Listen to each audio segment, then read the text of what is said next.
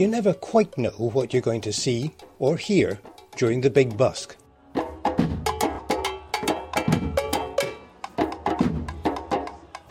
You don't need to be in a big group to perform. Anyone can stand up and sing, dance or play an instrument, and you don't even need to be that talented either, though it does help.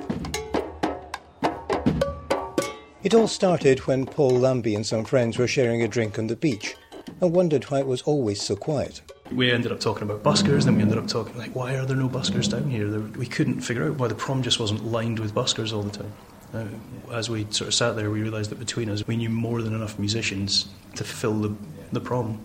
To fill the prom, that's a mile long. We thought like every 20 yards, 20 metres or so, you have a busker, you're looking at about 80 buskers. My maths may well be wrong on that. But quite a few of them anyway. We figured if we could get about 80, we could fill the prom at a decent interval. I spoke to a sound engineer friend about how far away can you have two guitars out on a windy beach and not hear them. He reckoned about 20 paces would probably do it. Hey, little darling, you're the one that I long to see. Stay, oh stay, little darling. Stolen moments are so sweet.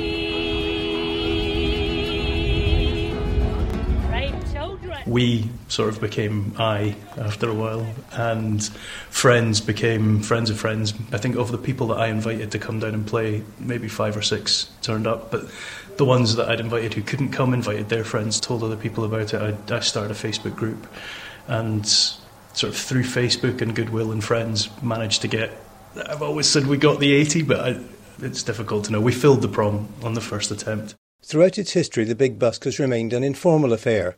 When people ask about the rules, Paul insists there are none. There have been a couple of times where people have, could you please ask that person who's played the same refrain outside my front door for the past 4 hours not to do that. That kind of thing we've built in over the years into the sort of culture of the busk.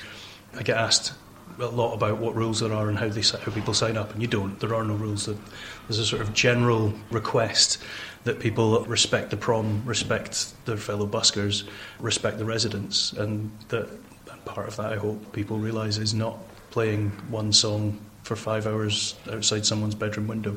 My guess is if you start imposing rules, that implies things like insurance. It implies all sorts of other legal things which basically would kill the spontaneity. Yeah, it always needed to be small and agile, and I wanted to avoid that thing where you hire a float or you hire a marquee and you have a PA, and you have rules and you have a sign-up sheet and you have all of these things, all of this bureaucracy and labour and effort that goes into building something like that. It costs money and takes up huge amounts of people's time. Oh, I won't, hello little Ethan Bug. Oh, I won't be afraid, I won't be afraid, just as long as you stand by me. Professional musicians performing in the festival, for example, and they'll come down and play the busk as well. There are professional musicians who travel just for the busk. We're incredibly lucky to have a huge variety of talent. The young kids that come out and maybe play for and not just young kids, but people of all ages who might well play for the very first time publicly, and then they come back the next year and you see that talent evolving. It's a hugely humbling thing to see. There were kids that played outside of the house next to the swimming pool. Over a few years, you saw the band evolve, you saw the equipment improve, and you saw them get better, and then one year they weren't there. And it turns out that they were all various different universities studying music, but we'd seen that progression. It was a really beautiful experience. There was a kid, maybe the first 4 years, I don't think I've seen him recently. The very first year I spotted him, he was 5 or 6, but he was there with his mum, and they had a little music player and he was breakdancing. And then the next year he was breakdancing, but they'd brought a square of lino and he had a slightly better stereo. And then the year after that, he looks like a b-boy and he's got the proper stereo there, big square of lino. He's dancing. But to see that progression is just amazing. Paul didn't intend being the organiser of the event. He had hoped others would help out. But what the original group wanted was to create something different, something unique for Portobello. You get groups like the big professional drumming groups, and they come along and they're all choreographed and professional, and the big brass bands and all of those people, they bring a carnival to the beach, and they make, no one's moving from big band to big drummers to the brass band. Everyone that plays is part of that. But the kid playing guitar for the first time is about the local community, and the big bands are about the carnival, and it just builds this. Yeah, we have a Porty carnival, we have a busking carnival now, and that's the way it's going to go. I think it'll just continue to evolve like that.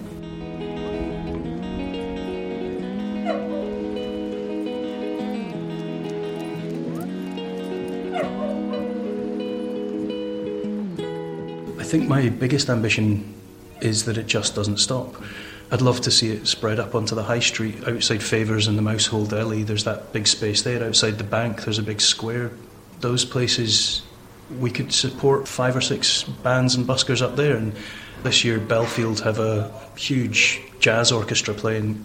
I've spoken to 5 different bars in Portobello, and they all have music on.